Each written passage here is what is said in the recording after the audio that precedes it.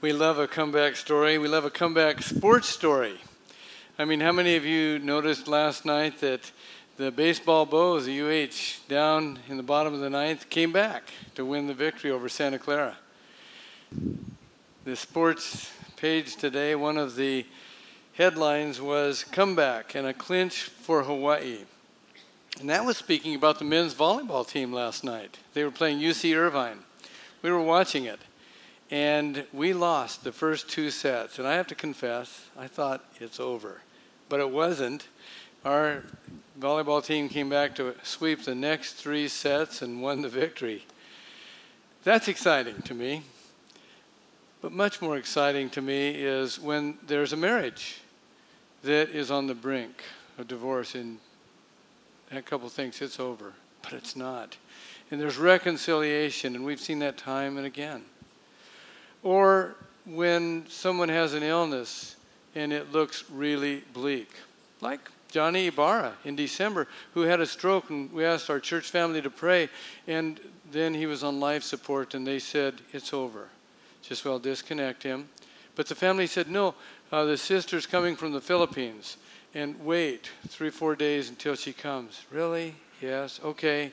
And she came, said her goodbyes, they disconnected him, and he revived. I talked with him the other day when he was sitting there eating. I mean, it wasn't over. That's the truth that we experience when we follow Christ, because more amazing than any of those stories is his story.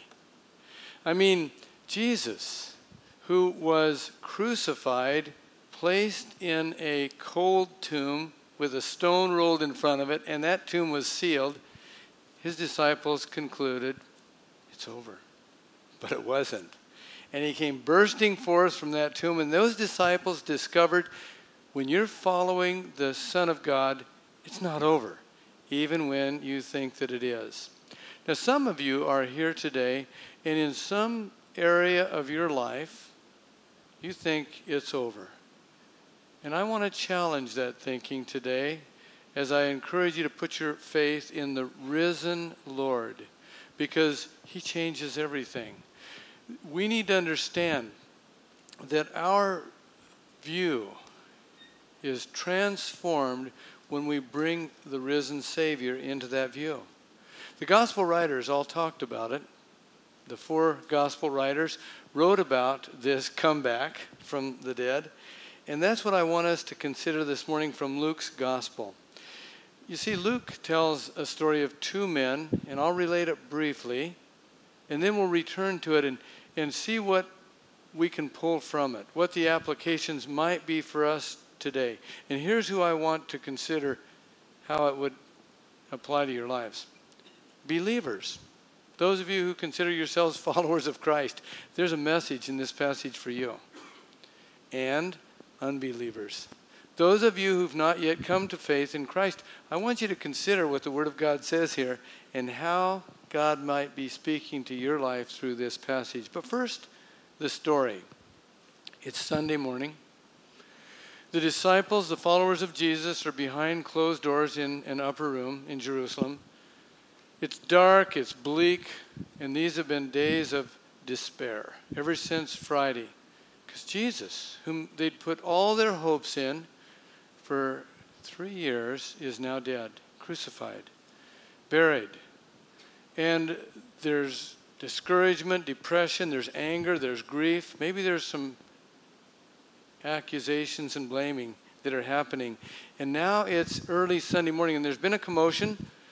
Women slipped out early. They didn't even know they were going, the rest of the disciples, and they come bursting back in and talk about stone being rolled away, an angel speaking to them about a resurrection. A couple of the disciples, Peter and John, they run out of that upper room and go to the tomb and come back and talk about, yeah, it is empty. The stone's rolled away, and we didn't see him, but it's rolled away. And there were a couple of the disciples there, had been there since Friday, said, we need to get out of here. We need to go take a walk. And so they go and walk to Emmaus, 7 miles away. Didn't go to the tomb, by the way, to check it out. They went to Emmaus. And while they're traveling, a stranger comes alongside and begins walking with them. It's Jesus, the risen Lord, but they don't recognize him. And he asks them what they've been talking about along the way. He said, "Are you the only one in Jerusalem doesn't know what's been happening these days?" They ask him. And what? And they relate to Jesus what's been happening these past days to Jesus. And then they come to a place along the way, but before they do, Jesus says, "Why did it take you so long to believe?" I mean, he opens the scriptures to them and explains to them how the Messiah had to suffer before he could enter his glory. So they come to this village, and it looks like Jesus is going to continue on, and they say, "It's getting dark. Why don't you come in with us?" And so he comes in, and they sit down at a table. He breaks bread, and their eyes are opened. And they see, this is Jesus. And then he's gone. He vanishes. And they can't stay there. They get up and they run back to Jerusalem, burst through those open doors, and they tell the disciples that they've seen Jesus on the road to Emmaus, but not until the disciples said, "He is alive, and he appeared to Simon today." Wow, what a story. So what? So what does that have to do with you and me here 2,000 years later? That's what I want us to consider as we look at 4 applications from this story that Luke relates. And they're in your outline. Here's the first. We can't see Jesus when we're focused on ourselves. You believe that? It's really true. We can't see Jesus when we're focused on ourselves. In verse 15, chapter 24, here they are on the road to Emmaus, and it says, while they were talking and discussing, Jesus himself approached and began traveling with them, but their eyes were prevented from recognizing him. And he said to them, "What are these words that you're exchanging with one another as you are walking?" And they stood still, looking sad. Why couldn't they recognize him? It said their eyes were prevented from recognizing him. Did God do that? Was that a miracle? Possibly. He certainly could. But I suspect they couldn't see Jesus because they were preoccupied with themselves.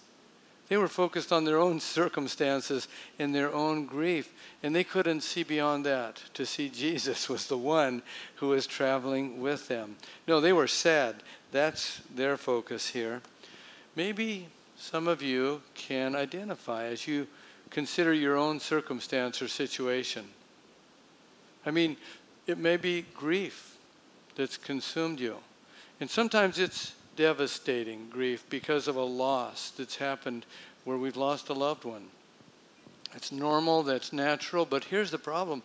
Sometimes in the midst of that, we're so focused on our loss and our grief and ourselves, we can't see Jesus in the middle of that. He's there, but we don't see him. Maybe it's even a trivial loss that we've had. Lost my cell phone the other day, and we can get all upset and bummed out and not even see that Jesus can even use this for his purpose, for me to trust him. Sometimes it's anger because we're disappointed in something, we've been frustrated, we've been hurt or betrayed, and that becomes our focus. And bitterness can come to identify us, and we don't see Jesus at all in that circumstance, do we? Maybe it's fear. It's gripped us. We had just a plan for the future, but now we see that it is fading away and something is threatening us. Maybe it's financial difficulties or challenges that we've experienced. Somebody's leaving us. It's a broken relationship, and we're afraid of the future. And we can't see Jesus because we're so focused on our fear of loss. Sometimes in our quiet moments, and this is true especially of unbelievers, who will confess that in their silent moments, as they contemplate the brevity of this life and think about a next life, there's a fear of death. That just holds us in bondage according to the Bible. until we come to know the life giver. It can be fear of losing a loved one because of a doctor's diagnosis. And it grips us. And that's all that we can think about or see. But we don't see Jesus. Folks, we can't see Jesus when we're focused on ourselves and our circumstance. Secondly, we don't believe Jesus understands when he's the only one who does. So they're speaking to Jesus, and he's asking, what's this about? And they're just looking sad. And one of them named Cleopas answered and said to him, are you the only one visiting Jerusalem and unaware of the things which have happened here in these days? And he said to them, what things? He's playing along. I mean, they're asking Jesus if he doesn't know what's happened these days, and he's the one that it happened to, right? And he said to them, what things? And they said to him, the things about Jesus, the Nazarene, who was a prophet in mighty in deed and word in the sight of God and all the people, and how the chief priests and our rulers delivered him to the sentence of death and crucified him. But we were hoping that it was he who was going to redeem Israel. Indeed, besides all this, it's the third day since these things happened. Wow. I mean, here they're explaining this to Jesus, thinking this guy doesn't understand, when they were hoping this Messiah would be the one that would redeem Israel, that Jesus would be that Messiah. And in fact, they didn't think he understood when they didn't understand. That he came not only to redeem every believing Jew, but also every believing Gentile down through the ages who would put their faith in him. Now, when they were talking to Jesus, you might say that was a prayer because he was God in flesh. They didn't say, sheesh, don't you get it? But I mean, that's literally what they were expressing from their hearts. Sheesh, I mean, you've been here all these days and you don't know what's been going on in Jerusalem.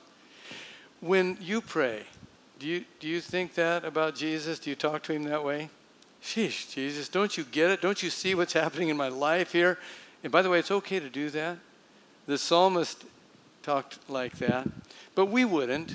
We're usually more respectful when we talk to Jesus, even when we're bummed out at him because he isn't changing our circumstance. But usually, we're not going to say that to him, but we are saying that to him because we're often not thinking he understands as we go about every effort we can make to fix the circumstance or change that other person without really looking to the one who does understand, believing that he does. One of the challenges that we've been facing as a church in the last several years, some of you know this by experience, is parking. And we have been renting parking lots. We've been working with the library. We've been doing all kinds of things to gain more parking. In the last year or so, the Queen Liliuokalani School, which closed after 99 years in 2011, has become a DOE, Department of Education facility. And that's great. And they put in a brand new parking lot. Oh, this is wonderful. We've leased those parking lots in the past. And so talk to them and, no, we can't do that. Okay. And so what can we do? And we've been thinking about all kinds of things. I have anyway. Maybe talk to the superintendent of schools, talk to her chief of staff, maybe our councilman, maybe our representative, senator, maybe the governor. Let's go to the governor. And somebody said, why don't we pray? Oh, yeah, let's pray about this. And we have been praying about it. Our staff's been walking around the block over here, QLS, praying that God would just open that door. Our elders have been praying. We put it on the prayer vine. We ask you to pray about that. And here's the thing. Over the last 20 years, we've seen God just do some amazing things here in the lives of people from here to the ends of the earth. We have seen God, as we've had a vision to build a home on this block to serve our community and house our growing family, make one property after another become available. 7 of the 8 properties have been provided, and God has given us the resources to acquire them and to build upon them for our expanding ministry of church and school. So God has guided through these years, and He's provided, and it's been Him, and we know it is. So why should we be anxious about what He's going to do regarding parking? We can pray, and that may be the parking lot we're supposed to have, to lease in a long-term way. But if not, we'll trust the Lord. We'll look to Him, we'll pray, we'll just move as He leads and know that He understands more than we do what our need is. Jill Briscoe is an author, she's a speaker, and has, over the decades, just had a powerful ministry. We are going to give some of our Easter offering, a good chunk of it actually, to ministry to the Syrian refugees. We have ministry there in Jordan that will minister to them in a powerful way through Global Hope. But 20 years ago, it was refugees pouring out of Bosnia. And there were many refugees who were tortured and fleeing. Jill Briscoe was one of the people that went to minister to them. And they went in, visited refugees all day, and she was to speak to these people that evening. They gathered in a large church. There were about 200 of them, mostly Muslim, some Croats and Serbs. The men, she said, were either dead, some were still fighting, some in the camp. But these were about 200 women, and she said she'd prepared her remarks to share with these refugees who had fled, left everything.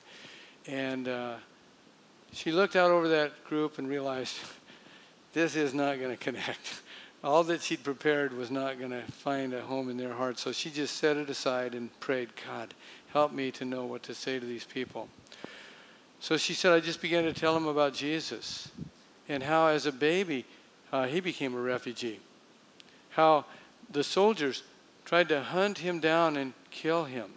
And how his parents took him and fled by night and went to a land they'd never been to Egypt. And then working her way through his life, she came to that final week and talked about how they took him and they tortured him and they whipped him. And then they stripped him naked and put him on a cross. And she said, those pictures you've seen aren't realistic. He was naked as he hung on that cross in total humiliation.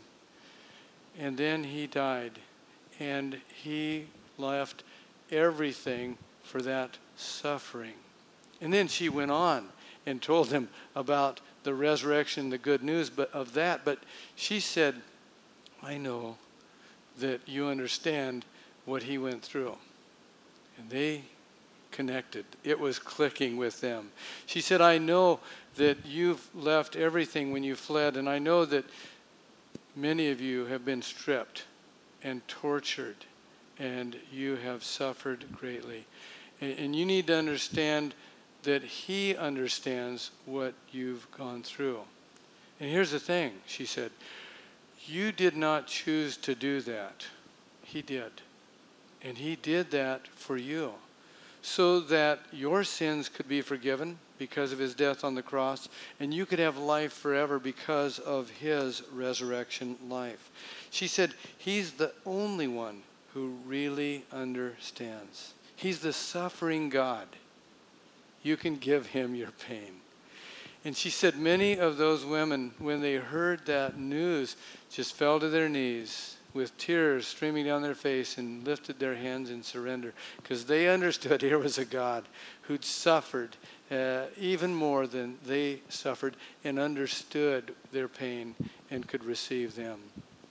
Folks, you need to know, whatever your circumstance, whatever is happening in your situation, he understands. He understands infinitely more than you do about it. And not only that, and this is something we can't see, but he certainly does. He can use the pain, he can use the suffering, he can use the circumstance, whatever it might be, the fear, the guilt, the anger, if we'll surrender it to him for our good and his glory. He can change our heart, he can change our attitude, and sometimes he'll change our circumstances as we want him to, and sometimes not, because he knows in the long run this will ultimately prove for our good and for his glory. We can see him in our suffering, in our circumstances, and we can trust him because we know that he understands. Here's a third application. We refuse to believe when the evidence is right in front of us. And by the way, remember, I'm talking to believers, followers of Jesus, as well as unbelievers here. We refuse to believe when the evidence is right in front of us. These two disciples are talking to Jesus, and they continue and say, but also, some women among us amazed us. When they were at the tomb early in the morning and did not find his body, they came saying that they had also seen a vision of angels who said that he was alive. Some of those who were with us went to the tomb and found it just exactly as the women had said, but him they did not see. That was the emphasis, but him they did not see. There was evidence. The report of the women. But didn't they believe that? And then Peter and John, who'd come back saying, yes, they verified that report of the women. They didn't see the angel. They didn't see the body. But these two men had that kind of evidence. And did they go and check it out? No, they went to Emmaus instead and bypassed that empty tomb in their sadness and in their grief. They refused to believe even though the evidence was right in front of them. This last week, my wife Dee was checking out the Star Advertiser, and she ran across a story she was telling me about, and she said, but you couldn't use this in a sermon. And I said, oh, I bet I might be able to. And if we can bring it up there, it's Family Bids Final Farewell to Wrong Woman. Val Jean McDonald in New York City had a bout with cancer, a long-term illness, and passed away in December. She had 8 sons, more than 20 grandchildren, 3 great-grandchildren, and 3 great-great-grandchildren.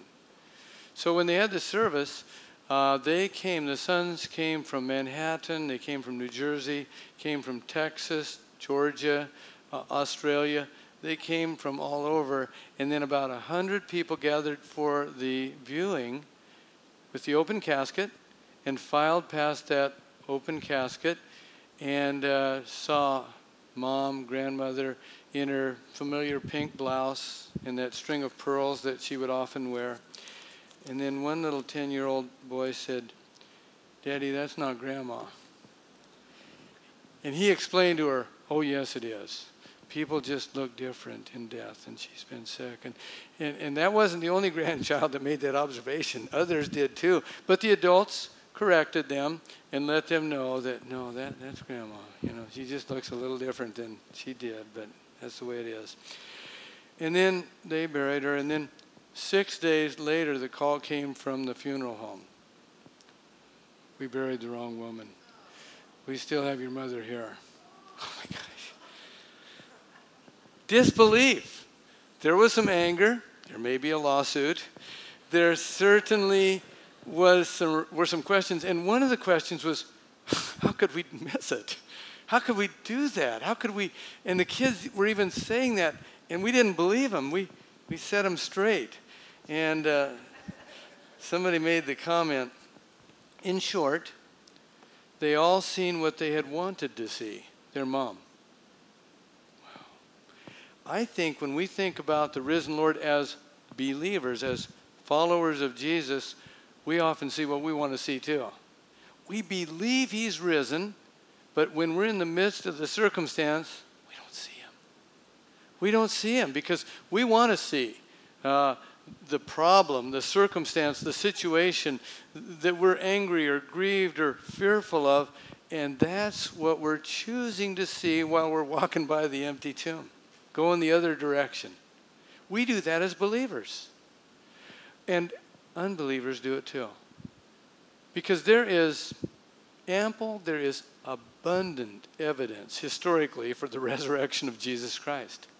But so many unbelievers will base their beliefs on what a college professor said or on a book that they read somewhere, on something that they've just thought about Jesus, and are unwilling to go check it out, to go look at the evidence. that's not the direction I'm going in for this message, but it could be. And it could be a series of messages on the evidences for the historicity of the crucifixion and the resurrection. But you need to check it out if you're not yet a believer. Start with the Gospels. I mean, there are 4 historical accounts of this crucifixion and resurrection and this life that was lived by Jesus among us. You can go to some books. I was just thinking about that this week, that, wow, so many unbelievers that set out on a quest to disprove the claims of Christ and the resurrection have found themselves on their knees before the cross and the empty tomb. I mean, just a few that come to mind. Lee Strobel was that investigative reporter for the Chicago Journal, and his wife challenged him finally, just by her newfound faith, to check out Christ. And so he, in his anger, was seeking to disprove Christ and came to believe. Now he's a pastor. He wrote The Case for Christ. Before him, along the way, there was Josh McDowell. Some of you are familiar with his writings. He was a student at Harvard. When his Christian friends challenged him, if you don't believe, just do your own research. And he did. And he came to full-fledged belief. And he wrote, among others, a book called Evidence That Demands a Verdict. Before him, there was another investigative reporter, Frank Morrison, who scoffed at the thought of a risen Messiah. And he later wrote the book, Who Moved the Stone? Because he knew that God did and Jesus was alive. Lew Wallace was on just a vendetta against Christ, and he was researching the life of Christ in the museums, in the libraries of England and Europe, when in one of those libraries, he came to the startling conclusion he'd been going the wrong direction, and he fell on his knees and surrendered his life to Christ. He wrote the classic Ben-Hur, one after another, who really is willing to look at the evidence before them and move past their preconceptions and prejudices, find that it is true. He is alive. You know, American adults today are 5 times less likely to pray than they were in the early 1980s. And twice as many do not believe in God today. This is especially true among 18 to 29-year-olds, the millennials. And this is not an indictment on the millennials, it's more of an indictment on us for failing to share this good news with them in a credible way so they can take a look at the evidence themselves. But there's a researcher, a psychologist at San Diego State University who, for many years now, with her team, has surveyed 50,000 adults in America, and since 1972 have traced those trends and have found that by 2014, American adults were less likely to pray, to believe in God, to attend religious service, or to believe the Bible is the Word of God. So in all of those categories, but there was one surprising find. In this study, in recent years, there's been an uptick in belief among these very people in an afterlife. They believe in heaven more and more, even though they don't believe in all these other things I just mentioned. She says, the researcher, Jean Twenge, says, one plausible, though speculative explanation is the rise in entitlement, that people are expecting special privileges without effort. People see themselves as deserving spiritual rewards or blessings due to their special status. Though an increasing number do not believe in God, do not want to talk with God, do not want to learn more about God or associate with the people of God, they want to be with God forever. Isn't that ironic?